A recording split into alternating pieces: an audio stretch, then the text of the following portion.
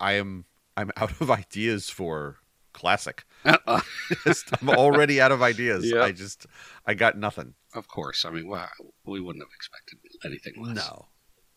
No. I'm sure I'll periodically pop a new one in there, but I mean, I was so invested in the sultry, gravelly one, and you just did not like it so much. Yeah. So very much. We don't need that. Nobody needs that. You know, I'll watch a whole bunch of like Adult Swim, and that will give me ideas for silly ways to introduce things. I think that's the way to go. There should be a lot of ideas there. There should be. Yeah. Very inappropriate ones. Oh, well, inappropriate's the subtitle of this podcast. Mm-hmm. Isn't it? It should be. So this episode was our first interview. It was. With our good friend Scott Manning at the Vintage. Mm-hmm. So this was funny last week. My wife and my son were out visiting you, and I get a picture of you guys at the Vintage while I'm sitting there drinking a beer from the Vintage in my backyard in Connecticut. So we were together but apart. It was very lovely. It was kismet. Yeah. I think I managed to turn your son off a beer for the rest of his life, though. Well, you don't make an introductory beer a smoked Baltic porter. That is not a gateway beer. Hey, like I said, go big or go home. and he's been saying that all week. He's like, yeah, that was just really not good. I'm like, it was the wrong beer.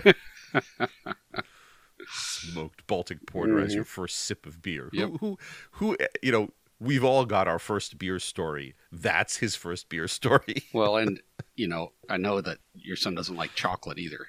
No, and he does so, not. I mean, so he doesn't go in for that astringent, you know, dark roasty kind of character. So, yeah, I knew what I was doing. That was fairly amusing. Yeah, he does love like vanilla and root beer, so there's some angle that would say that should have maybe worked, but he drank 4 glasses of soda in 20 minutes.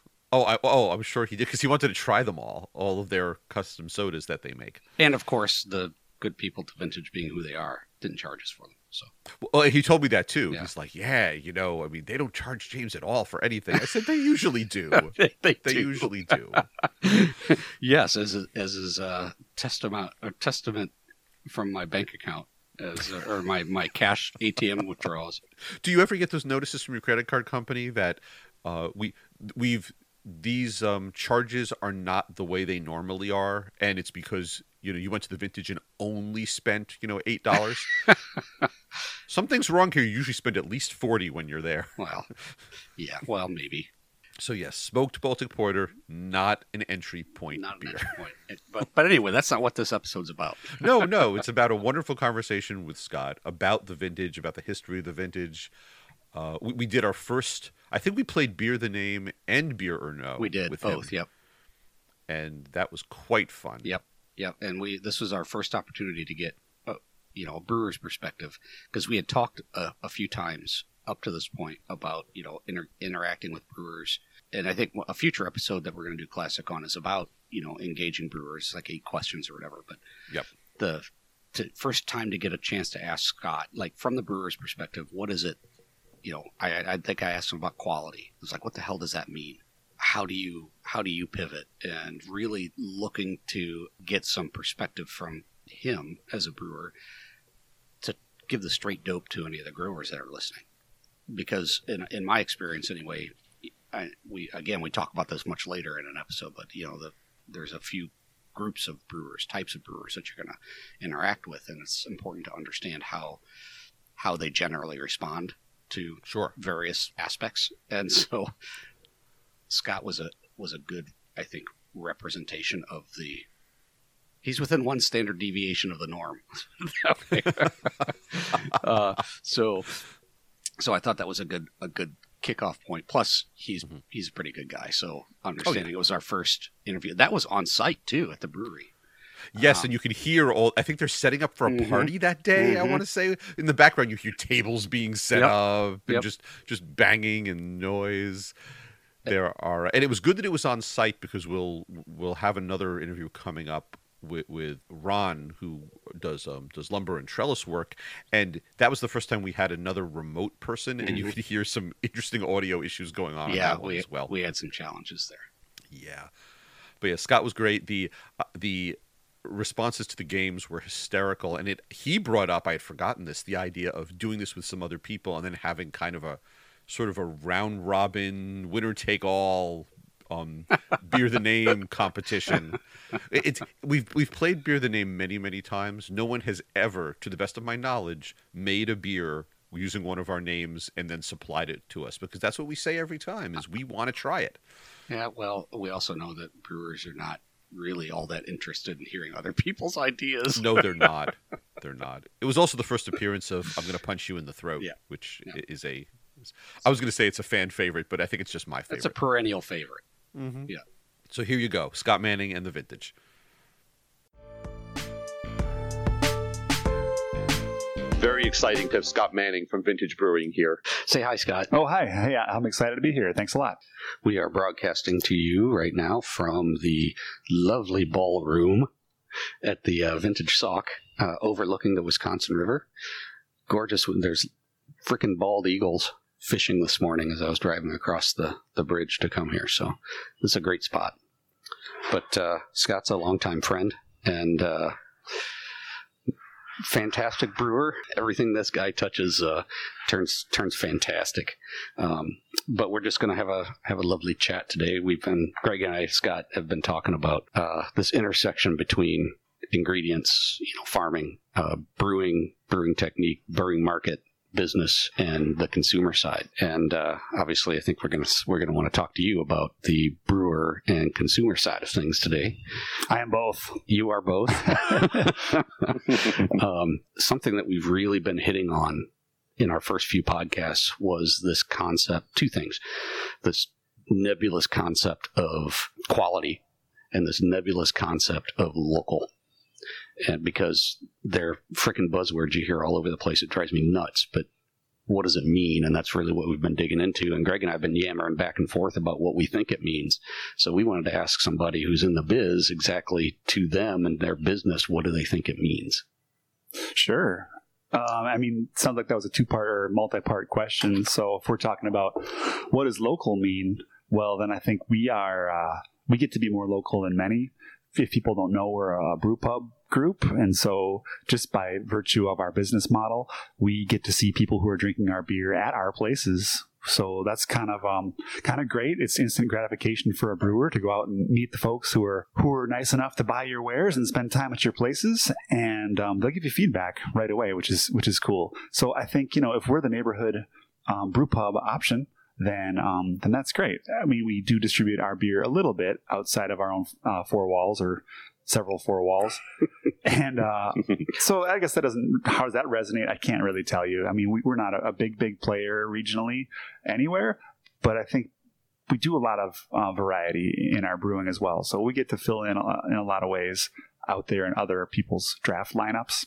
And we're just now starting to get into cans and some distribution along those lines. But I think I know that our mainstay is always going to be the people who come to see us at our places and enjoy the freshest beer possible. And that might be a segue into quality. I think one of the things that people forget with beer is that it really is a food product and that it's susceptible to degradation, staling, spoiling in a lot of ways that I think because the American beer consumer has had decades and decades and generations really of kind of a misunderstanding of beer as a manufactured item that is somehow shelf stable forever and ever, like a Twinkie. We're not brewing Twinkies here, although someone probably is. Someone probably is brewing with Twinkies. That's a whole nother topic. I'm gonna go to Ducal for that one because I've harped on gummy bears and beer enough already. So we're gonna go to him about the Twinkie beer. But anyway, I have to say that Scott, usually about 3/4 of the way into the podcast, we come up with the name for that show. We're not brewing Twinkies here. I think we've just found it. Is it brewing with Twinkies or brewing for Twinkies? And I don't even know what that means. So we're in that kind of a cross section of the society right now. Not going into flavored beers like that, but I do think people misunderstand beer to be something that you can just, if I buy a 37 pack of whatever it is and put it in my garage. It's going to be fine 2 years, 3 years, 15 years later. And that's really not true. And that's the same for the very biggest players, but it's even more so for us little guys who take great pains to make a fresh and delicious product that's meant to be served, right away as soon as we say it's, if you're going to filter it, great. If you're going to go to carbonation, and great.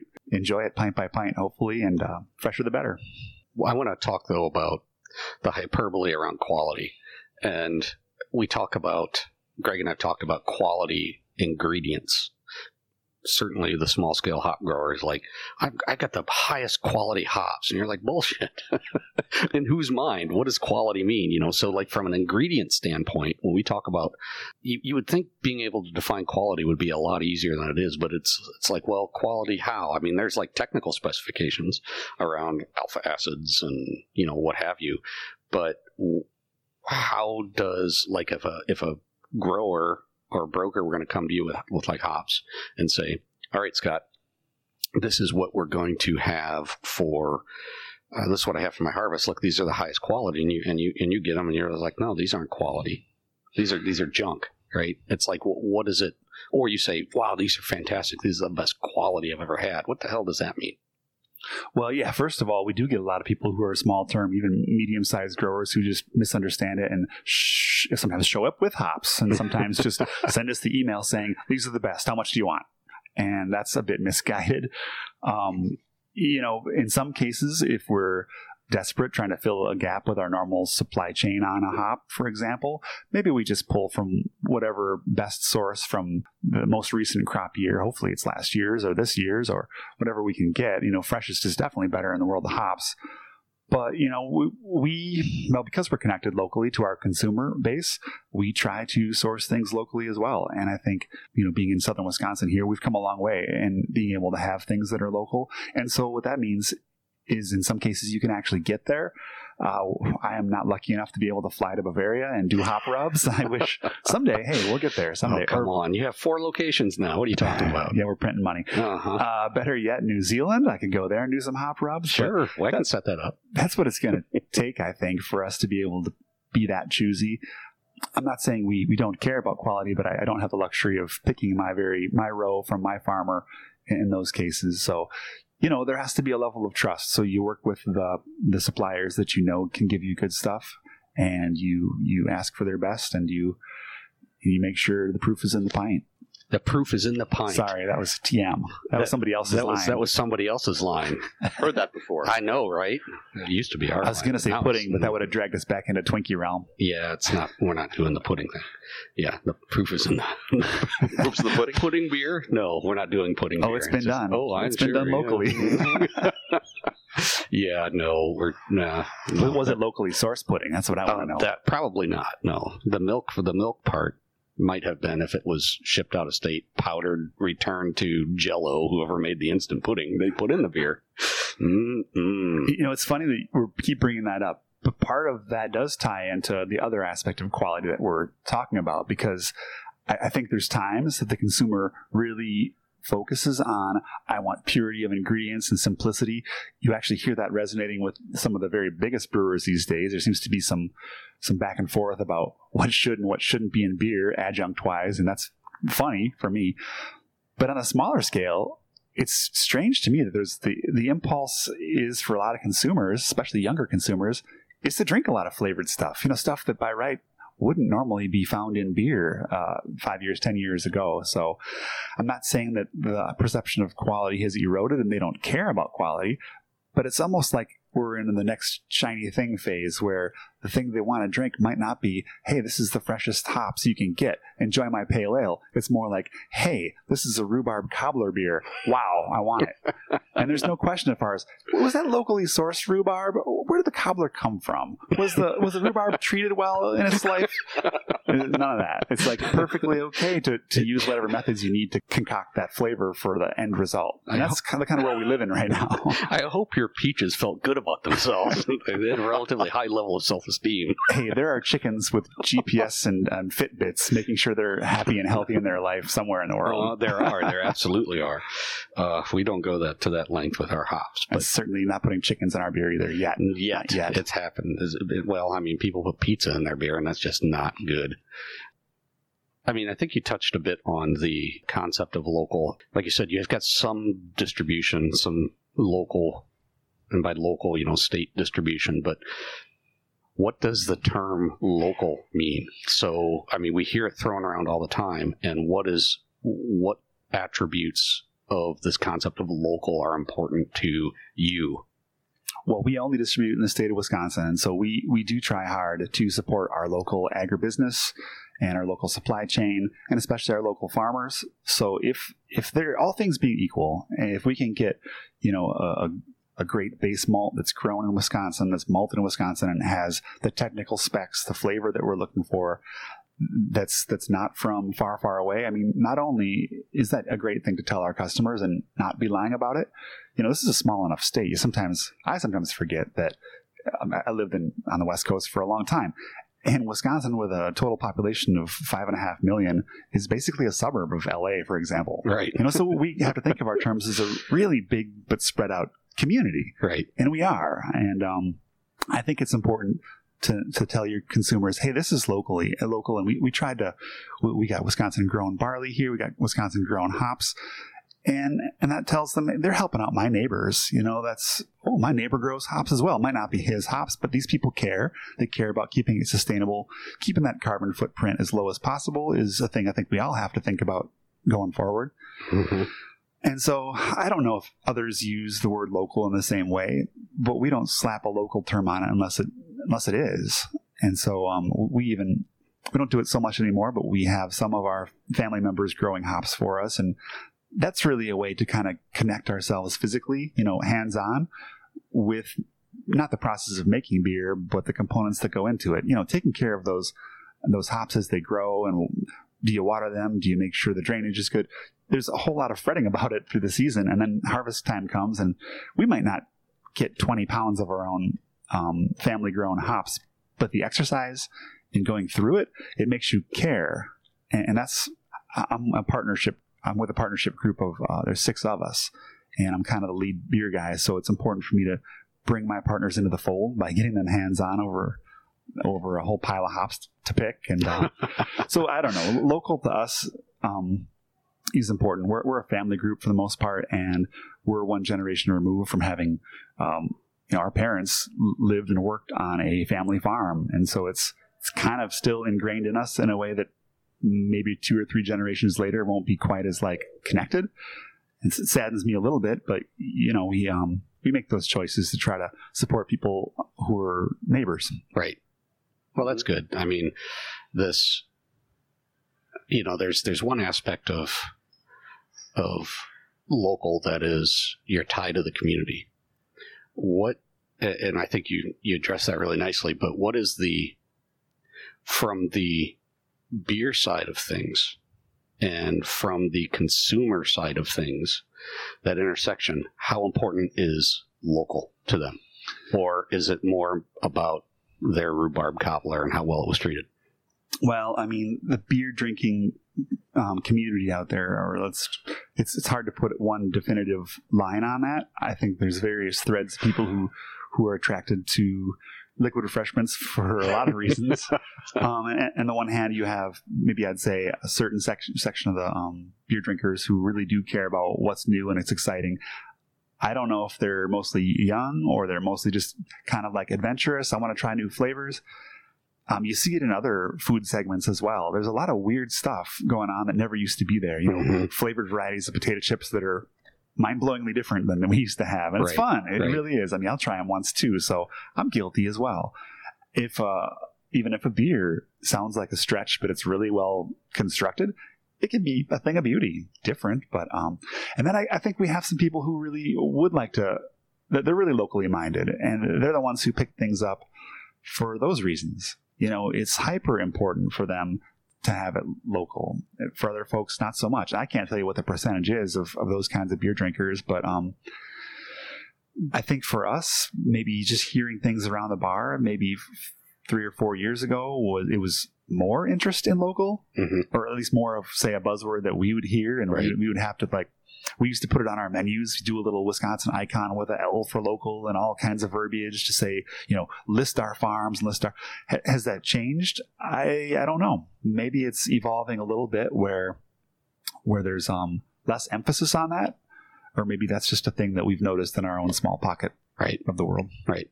And I mean, I see it changing again from that 4 or 5 years ago, where it was local, and that was something everybody smeared all over everything.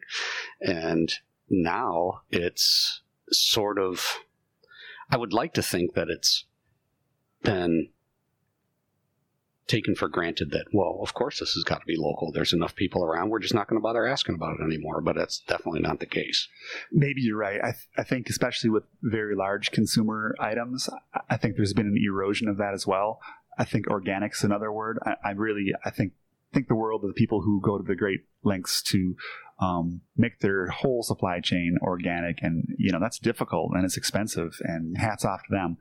But I think for some consumers, if you're just your casual shopper and you think vaguely that's an important idea, you can be fooled by a number of things. Let's just say you're buying a box of crackers and you have so much wealth of variety.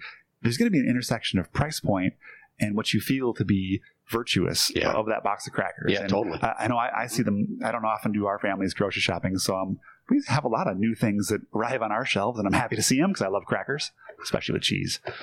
But sometimes I always look at the box and, like, is this really organic, or was this just sort of like, does it have a fanciful name that makes you dream of these idyllic pastures somewhere? And that's really the organic component of it.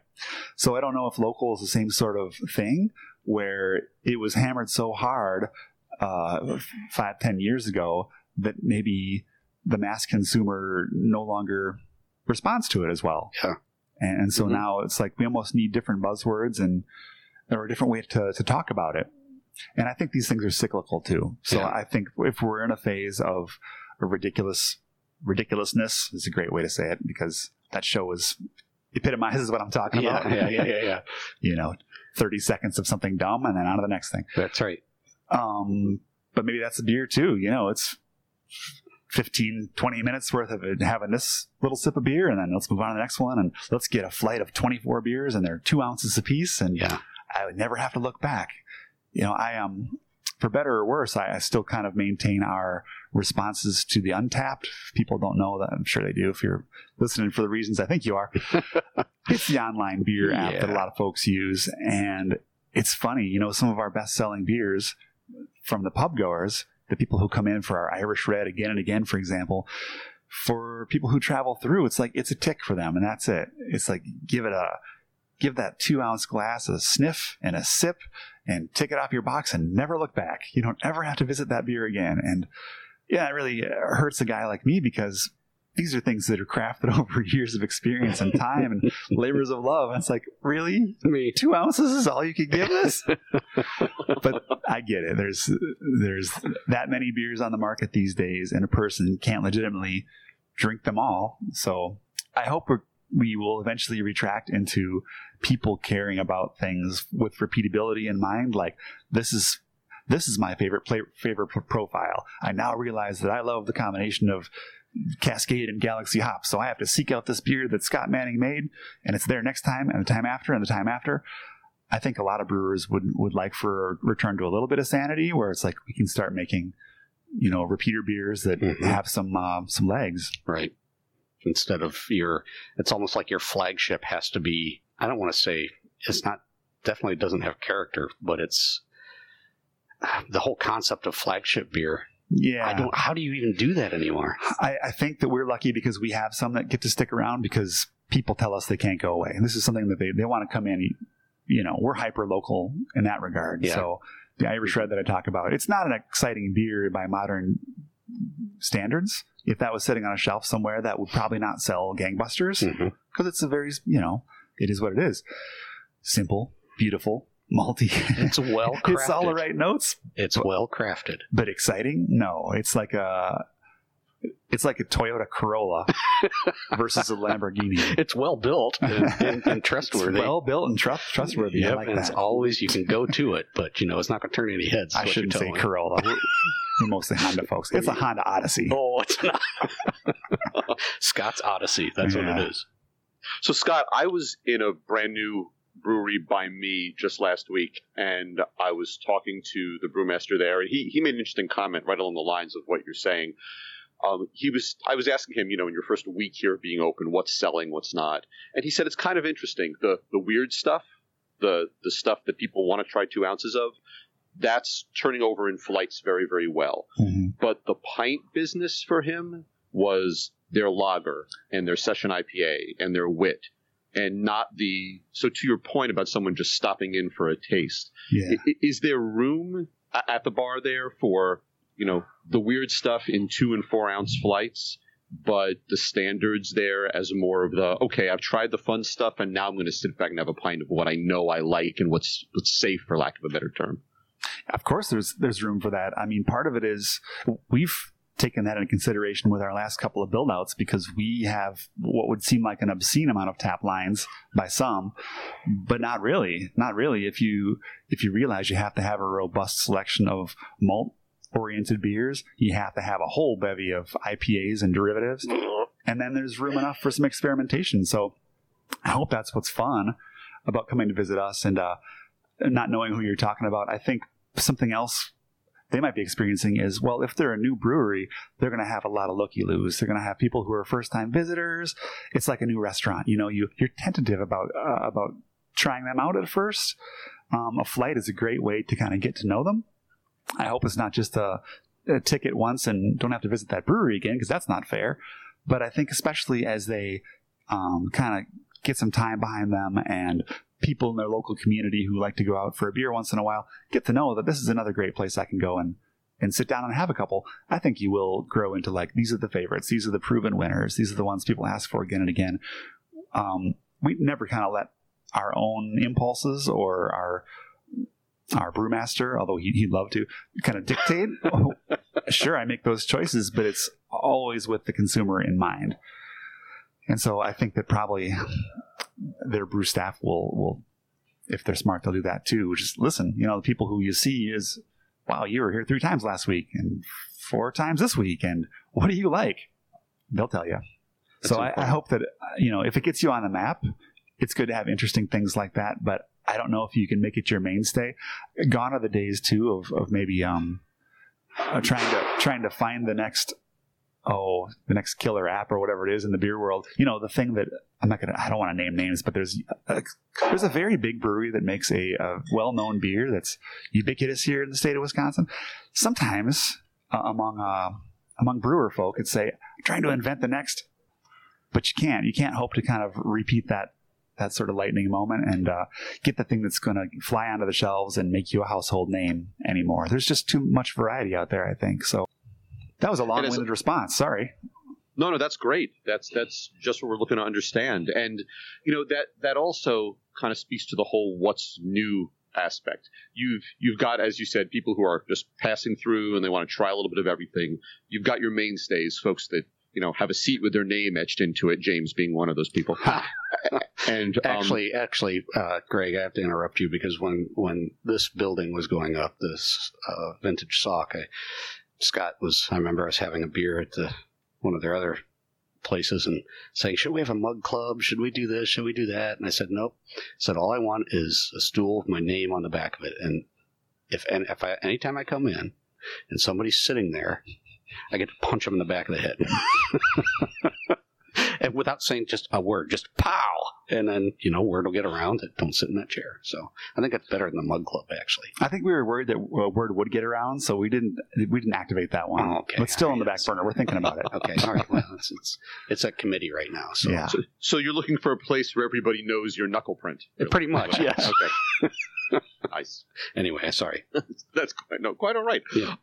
So my question there, the what's new thing is something else that we talk about a lot. And you certainly have a lot of local traffic and regulars. You want those folks, as you said, to kind of, not necessarily want them to, but people tend to gravitate toward hey, this is what I like, this is what I'll have. how important is it, though, to give those folks a what's new, a reason for coming in? Because there are so many places to go and so many choices they can make. You obviously don't want people to say, oh, you know what, it's always the same. It's always the good same, but there are so many options. Do you need to what percentage of your tap do you try to rotate to keep people coming in and going, ooh, I haven't had that one before. It's something new to try, as opposed to, okay, I'm here. It's Sunday at 2, and this is what I always have. Well, that's a great question. And I think I can't answer for other brewers and brewery owners out there. They're going to have to figure that out for themselves, because we're actually lucky that we can draw from various demographics, I guess, or we're in various places here. So we've got a location that's just off campus downtown Madison, which functions very differently than our heavily suburban West Side Madison location. So people have different impulses, different tastes there. And then different again from Sauk City, which is, it's a small, medium-sized town 20 miles away from Madison. But generally, we've always been of the mindset that we need to keep bringing new things or rotation to our guests. And so it was never going to be, let's just figure out what our big 6 beers are and a couple seasonals and put it on autopilot. That was never going to be it. So we don't just do, 100% new recipes. We do extensive rotationals, seasonals. So we go through not just hey, here's our Oktoberfest and our pumpkin beer, and that's our fall. We'll bring in depending on which location you're at, we might have 6 new beers debut in October, or sorry, I shouldn't say, in September, and those will last for a while, and some will drop off. Some will. My wife and I do the menu redos, both the physical ones and online stuff, and it's literally every 2 weeks. We're changing them over at some locations. Some we stretch a little further to a month or so, but I always want to have somebody, what's new should be on their mind, even if they are our regulars, even if we know they're probably going to gravitate to, let's say, Woodshed IPA, which is a beer we make all the time. We know they like it, but they're still curious enough to try out a couple sips first, maybe have a pint of something new and exciting, and then eventually they'll get back to their Woodshed IPA, and that's fine too. I think it makes it fun. It makes it a moving target. If you can kind of evolve with the seasons, I know I appreciate that. There's times that I just really crave lagers, and Oktoberfest season's one of them. I love that style. And it's so simple. You'd think, why can't that just be a year-round beer? It's just an amber lager with all the right toasty malt notes. But if it goes away, you kind of pine for it. And it's one of the things you look forward to in the fall. I look forward to it with the kind of strength and devotion I look forward to football. And I don't know if that's, you can say what you want about that, but I grew up in Green Bay, so it's kind of in the blood. Uh-huh. But anyway, so Oktoberfest gets there, and it's like a massive celebration. It's so I'm going to shift away from my usual favorites in favor of that for at least a few months. And I think that's what's special too. And that really is a key point here in Wisconsin, where we have to kind of suffer through the seasons, sort of. If you have the beers kind of help you through, and they reflect the seasons with you, you're more apt to go and spend time in the pub. And especially in the dark of winter, if you've got fun things to look forward to when you get there and some good camaraderie, your friends are there, you can have some good conversations and a few laughs. That'll help you get through the winter. You'd think. Not, this year's been pretty brutal, so there's had to have been extra camaraderie. Yeah. Lots of extra camaraderie. So for us, it's probably something like the mainstay beers that are year-rounds for us, I can tell you that's about 12%, 15% of our total beer supply. A total beer list that you see when you come in. And another good portion is going to be about 50% are what we just call rotators. They don't have a season. They just kind of come and go. And a lot of times I try to balance things out stylistically, so you don't have too heavy an emphasis on dark beers, too heavy emphasis on IPAs or whatever. There should be something for everyone who walks in the door looking for a beer to be satisfied and happy with a few choices. And then that small portion that's left over is going to be things that are experimental, new ideas, fun one-offs, the kind of thing that might not have a repeat, or it might. If it really takes off, you've got to keep experimenting, because you never know what you're going to strike on that's going to be a winner. So one of those last year. We did a one-off of a key lime wit, and I thought, wow, this is a funny, snarky little answer to the shandies of the world. And guess what? We're going to package it in cans this year because it really struck something. And well, I have to tell you, I was in town with James back in October, and I sat at your bar and I tried that key lime wit, and I loved it. oh, great. Yeah, but were the key limes? Did they feel good about themselves? That's really what I need to know. They were massaged. We had a symphony play out in the orchard for a while. Awesome. Excellent. That's the kind of dedication to quality I'm talking about. See, and I'm one of those consumers who just believes that key lime was there for my benefit, and I'm not so concerned. That's all you have to know. That is upbringing and its feelings. That's really all that matters, right? Excellent. Good questions.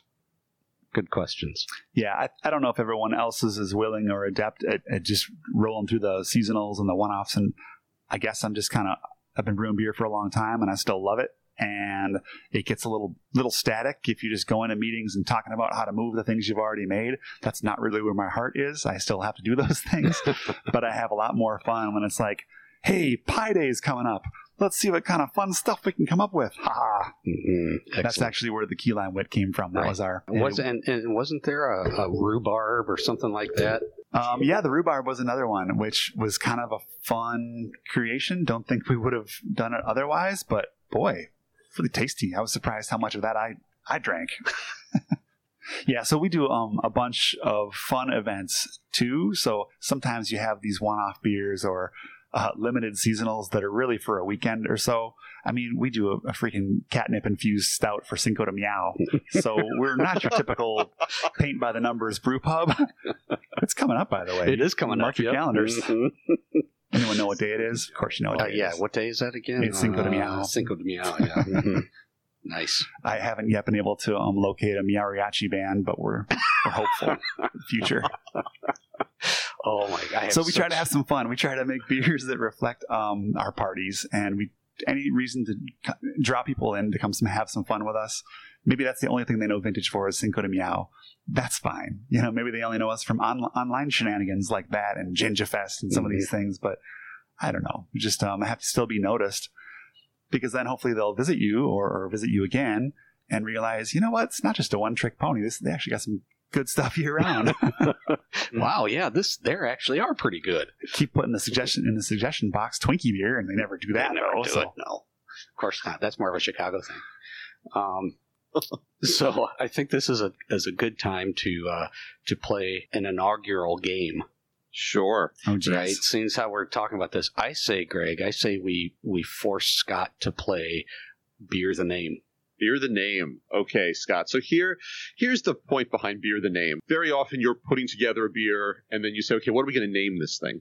So we're taking it from the opposite approach. We came up with some names. Okay. And we want you to tell us, if you were handed this name and told, okay, Vintage has to put out a beer called this, what kind of beer would you make? Wait. You're approaching this all wrong. Because if there's one area that I am complete what's the word I'm looking for? Megalomaniacal? Yeah, megalomaniacal. It's the naming of the beers. There's only been a couple in the vintage cadre that are not named by me, and they hurt me. To this day, they still hurt me. Exactly. Nick Levin's terrible. Yeah, I know.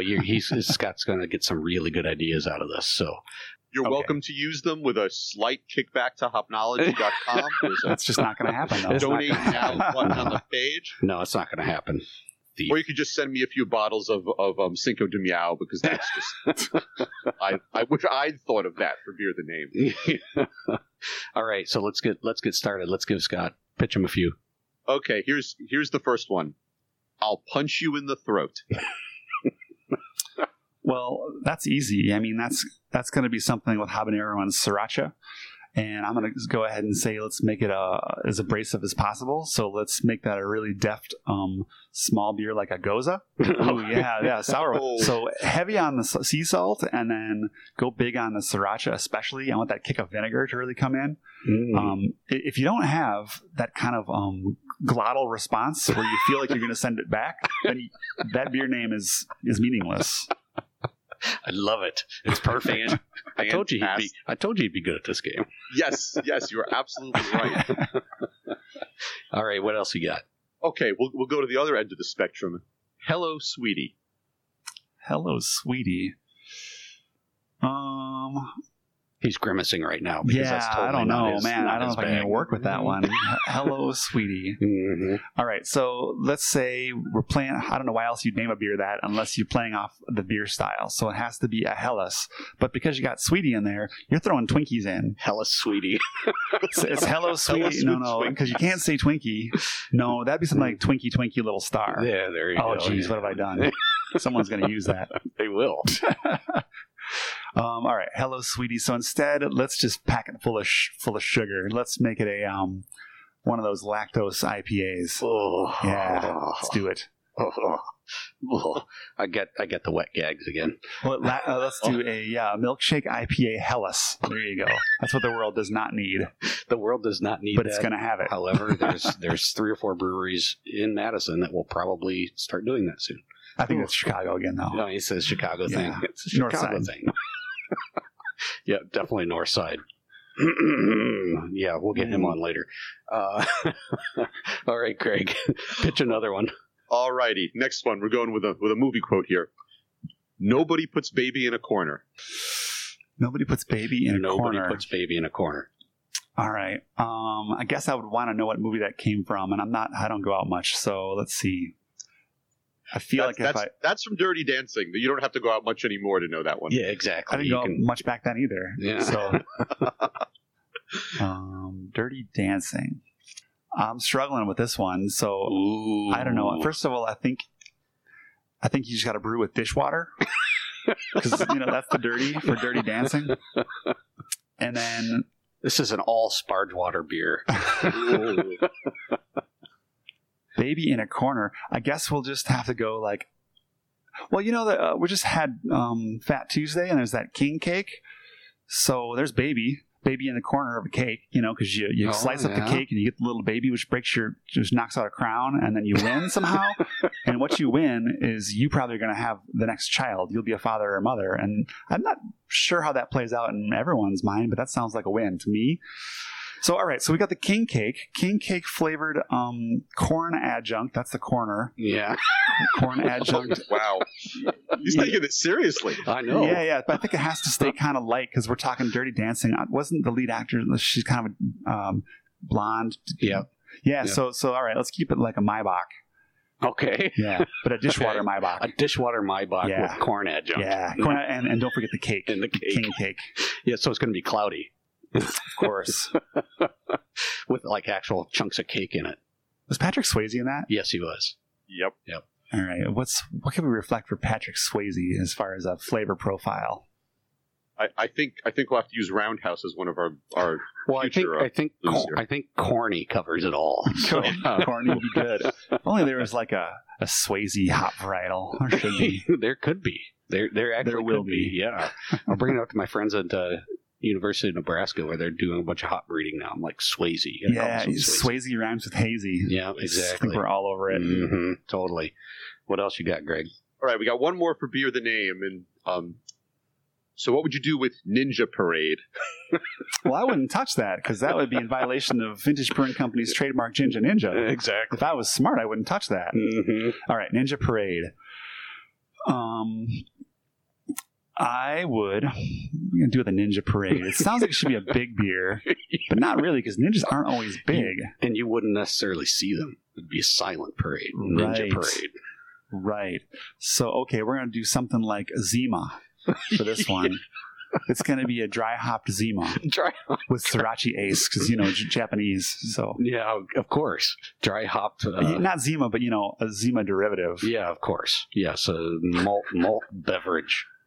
Dry hopped with Sriracha. I would totally drink that. I drink that shit with out caution. Of that beer. Yeah, of course. Yeah. Well, you wouldn't actually know you were drinking it until after you had.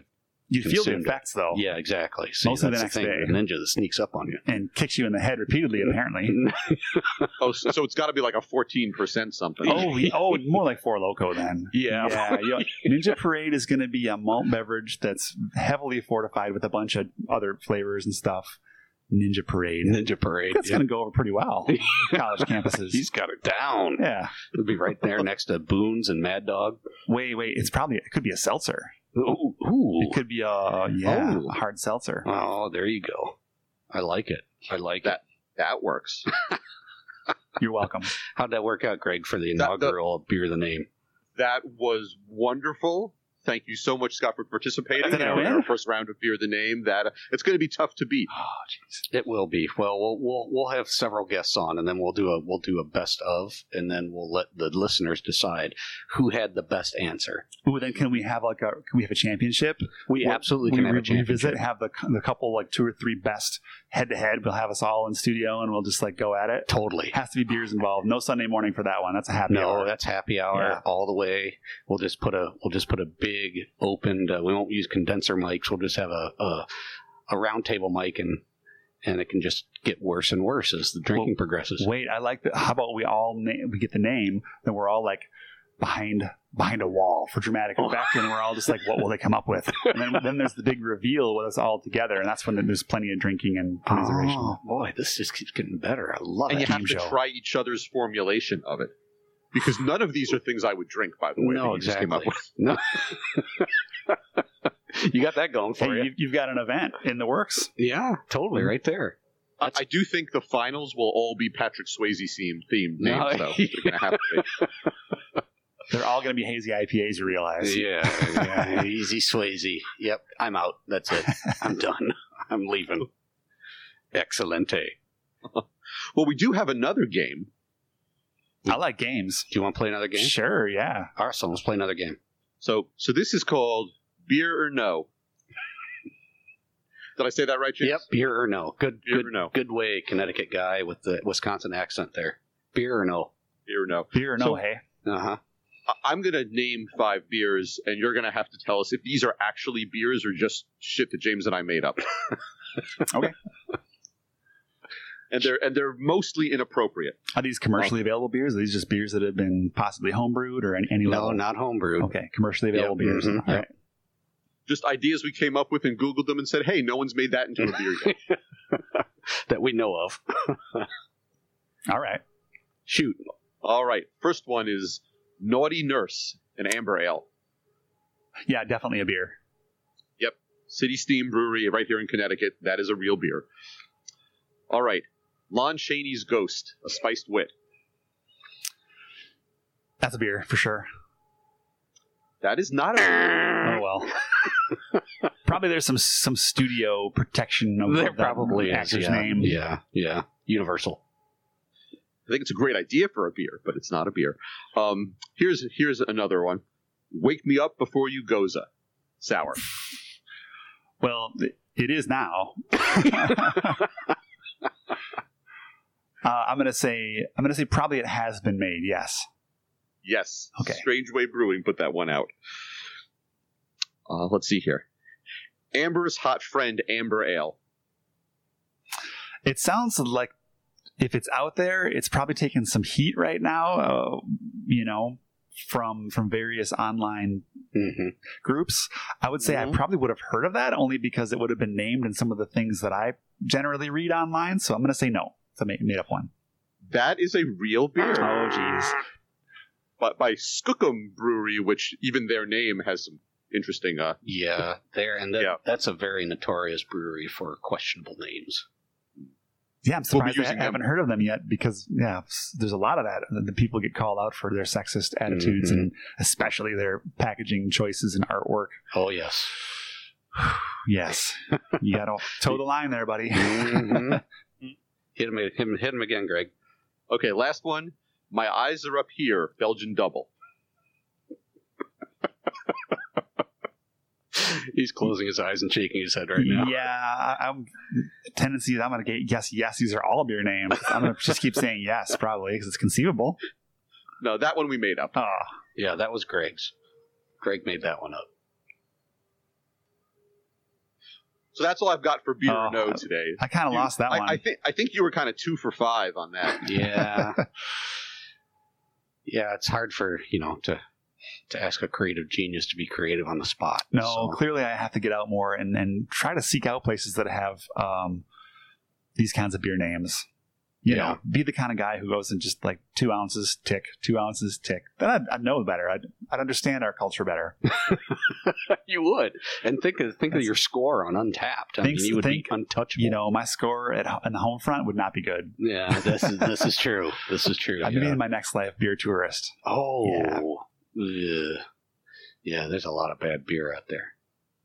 Well, I think the last thing I wanted to talk to you about, which is kind of a nice segue from what we were just talking about, was this concept or this issue in the commercial space of naming beer. And you yourself have been both the recipient and the producer of most definitely market-based overlap. Yeah, that's a good way to put it. Yeah. So I really love your take on that, because I know that there were some comments a while back on like Pro Brewer about, how do you, it's like these names that Greg and I just came up with. If you were to like have a beer and name one of them, for the love of God, don't do that. But let's say you had one and it got big there, there's going to be somebody out there that's going to try and slap you with a cease and desist. It's happened, and it's true that we have been very protectionist of our names in some cases. Well, I think you have to, and I think you have that right. We do have to, especially, you take it into consideration. If it is one of those beers, you do feel like you're going to be brewing again and again, even if it's just a seasonal, but it's going to be a year after year seasonal. I think that it's also locally relevant. In the case I'm thinking of, it's too bad because we had to kind of like send a letter out and to someone locally, another Wisconsin brewer, and it was thoughtfully received, and we felt bad because it obviously put a bunch of money behind their marketing and their materials as well, but they took it down. So hats off to them for doing the right thing. We had been brewing before they were in existence, brewing this beer before they even chartered their brewery. So that's a case, I think, of things gone right. It never had to come to anything ugly. I still wish them the best. I would definitely hang out, whatever. Mm-hmm. Perfect. In other cases, we've been slapped with cease and desists for, well, I joked about Ginger Ninja before, but there's another brewery not in this state, not distributed in this state, who said we have to stop using that name because they have a beer that uses that name. And people can do the research if they want to figure out who that is. Mm-hmm. I just thought it was funny because I had to search for, are you even distributed in the state of Wisconsin? Because we're not really outside our own borders.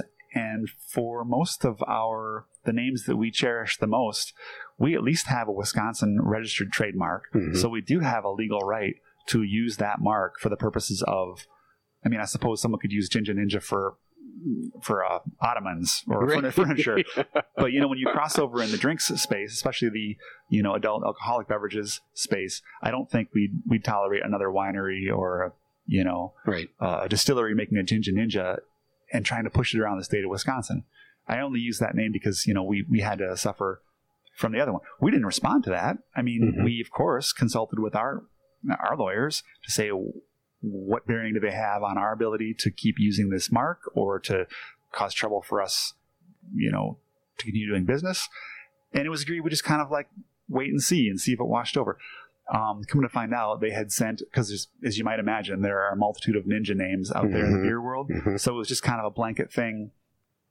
I think I attended the same craft brewers conference this group may have, where it was run by lawyers, and it was pretty much like, you got to protect your marks. This is your business, and we're going to tell you how to do it. And I think some of those companies who are on the rise as maybe regional players thought, this is the time. We're going to pony up the bucks. Mm-hmm. So I think it's going to be case by case. When there's a clear sense of infringement or, consumer confusion, I think one group's just got to kind of back out of the situation and apologize and be what may. You'd hate to have it turn into something ugly. But then again, it's a competitive business. So even the very big scale, I think about the whole Stone Keystone thing. Remember that one? Oh, yeah. Boy, I don't know what side others were on, but I could totally see, Greg Cook and his company's position that when you turn that can to the side on the shelf, it looks like a Stone product. And what's inside is certainly not a Stone product. And they would never want to be judged for that. Exactly. So I think that was maybe a bad decision by a very large company to do that, or maybe it was a little bit more insidious than that, like maybe trying to occupy some craft space that it wasn't theirs, wasn't their right. So I don't know. I can say that at our scale, we never try to make difficulty for the consumer in finding the products they're looking for. We never try to overlap with our neighbors and friends and other craft brewers in the state of Wisconsin, but it's hard. When I'm trying to name a beer, of course, you have a whole brainstorming session, usually over a few beers. Mm-hmm. And the next step is when you're lucid and ready to do this, you Google it, of course. Just GTS already. Uh-huh. And you can also, anybody can research the federal government's COLA files, and that's the online label. So to be certified, anybody who's sought to seek use of a name or register their label, their artwork with a certain name, it would be, on that database.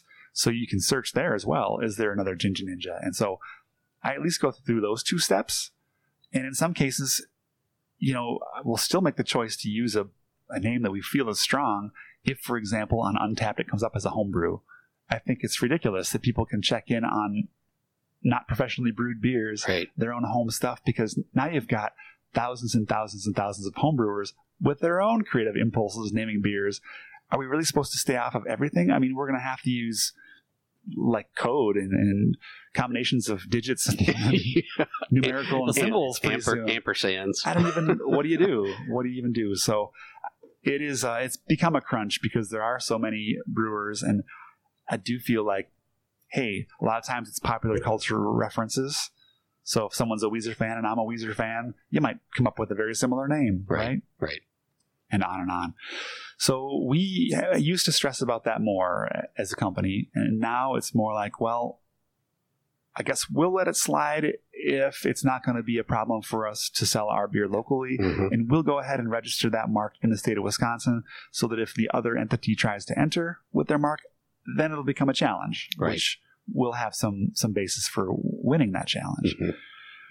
But I'm not going to worry about a brewer in Seattle making a beer that's vaguely similar to the beer we made. Right. Unless it seems like it was on purpose and derived from our name or something. Ginger Ninja 2. Tippy Toboggan. Tippy Toboggan. Yep. Tippy Toboggan and something like Trippy Toboggan. I don't know. Is that too close for comfort? Not close enough unless I'm drinking it.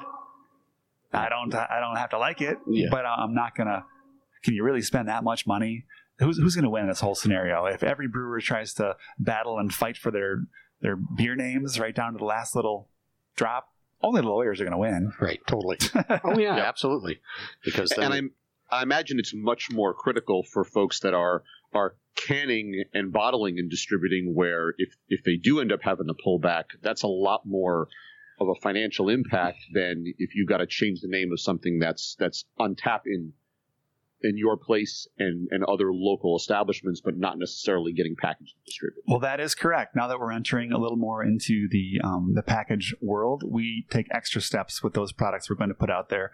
Most recently, we had to remind another Wisconsin brewer that the name Woodshed, in connection with an IPA, has been used now for 8 years continuously as not a seasonal, but as a year-round product by Vintage Brewing Company in both package form, draft form, even in their town, has been sold to bars in their town. And even though they added an extra O to the word Woodshed in the middle, that is, sorry, that one just struck us as a bit too close for comfort. I agreed. So we sent a message to please not use that. That's an extra O doesn't do anything to reduce confusion in the marketplace. I realize there are other... Most standard beer consumers aren't big on the reading part anyway. So this is true. This is true. But it's possible that brewer could put out a Woodshed IPA even with an extra letter in there, and it would be misconstrued for one of ours, because we do a diligent job getting out to the beer fests. And so, like I said, there's only 5.5 million of us here in Wisconsin. How many are drinking beer? 5 million. 5 million. I feel like we've met most of them. Yeah, right. Totally. Absolutely. Now, and so this, no harm, no foul. We asked politely, would you please stop using that? And as far as I know, that happened. So what are you going to do? Yep. Can't hold a grudge. No, I don't think so. You just got to kind of keep going on, but you draw the line in the sand, you stand your ground. So I think that's perfectly fair. Well, I think folks have wasted another perfectly good hour listening to us yammer on, and super excited to have this be our first remote live at a brewery. So that's all the sounds you hear in the background are an actual working company. And I'd like to thank Scott Manning and the Vintage Brewing Company for having us. And I'm sure it won't be the last. And I think we're probably going to host our Beer the Name throwdown here at the Vintage. Nice. Yep, absolutely. Yep. And everybody's going to have to brew a punch you in the throat. And there's going to be a big pile of Twinkies for... So vintagebrewingcompany.com if you want to learn more about Scott and what they're doing there. Scott, keeping in mind that this probably won't be posted for a week or two, is there anything coming up end of March, early April at the brewery you want to plug while you've got a free audience? You know it. We are lucky enough to have been tapped with the honor of brewing this year's Common Thread. This is that's a year by year we do a collaboration brew. It started as a Madison Brewers Collective, and we've kind of expanded it to a little wider scope than that. But it's fun. So we'll be brewing a cranberry wit of sorts here at the brewery in Sauk City. I can't say for sure who will be here in attendance among the other Wisconsin brewers, but many, all of them are invited, and many hopefully will show up. And that'll be on tap for Madison Craft Beer Week, which I believe is the very end of April. So that's something to look forward to, is not just a beer by us, but a beer by many of your favorite Wisconsin brewers. That'll be another good chance for us, Greg, to revisit Common Thread, which we've talked about a few times in collaboration. And absolutely, maybe I'll see what I can't do to sneak in and get some footage here of our brewer friends during that brew day. So I can only hope that next year's Common Thread will be I'm going to punch you in the throat. Nothing says community like a threat of physical violence. Awesome. Thanks, everybody. That's all I got. Thank you.